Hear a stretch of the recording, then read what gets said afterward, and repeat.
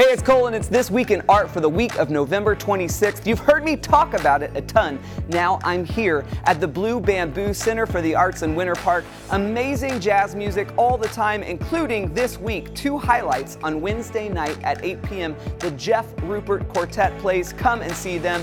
And then on Sunday, the Central Florida Jazz Society plays Miles Davis' jazz record, Birth of the Cool. 2 amazing concerts. Come out and see some great jazz music at this wonderful venue.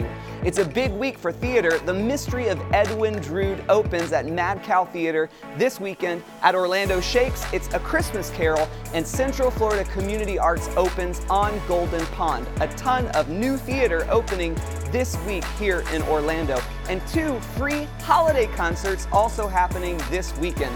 The Brass Band of Central Florida plays 3 free shows on Friday and Saturday at St. Luke's in Oviedo. And lastly, it's the 9th annual holiday concert at Lake Eola featuring the Florida Symphony Youth Orchestra and the lighting of the big tree in downtown Orlando. It is Saturday from 6 to 8 p.m. There is so much happening here in Orlando. Experience something amazing and new this week.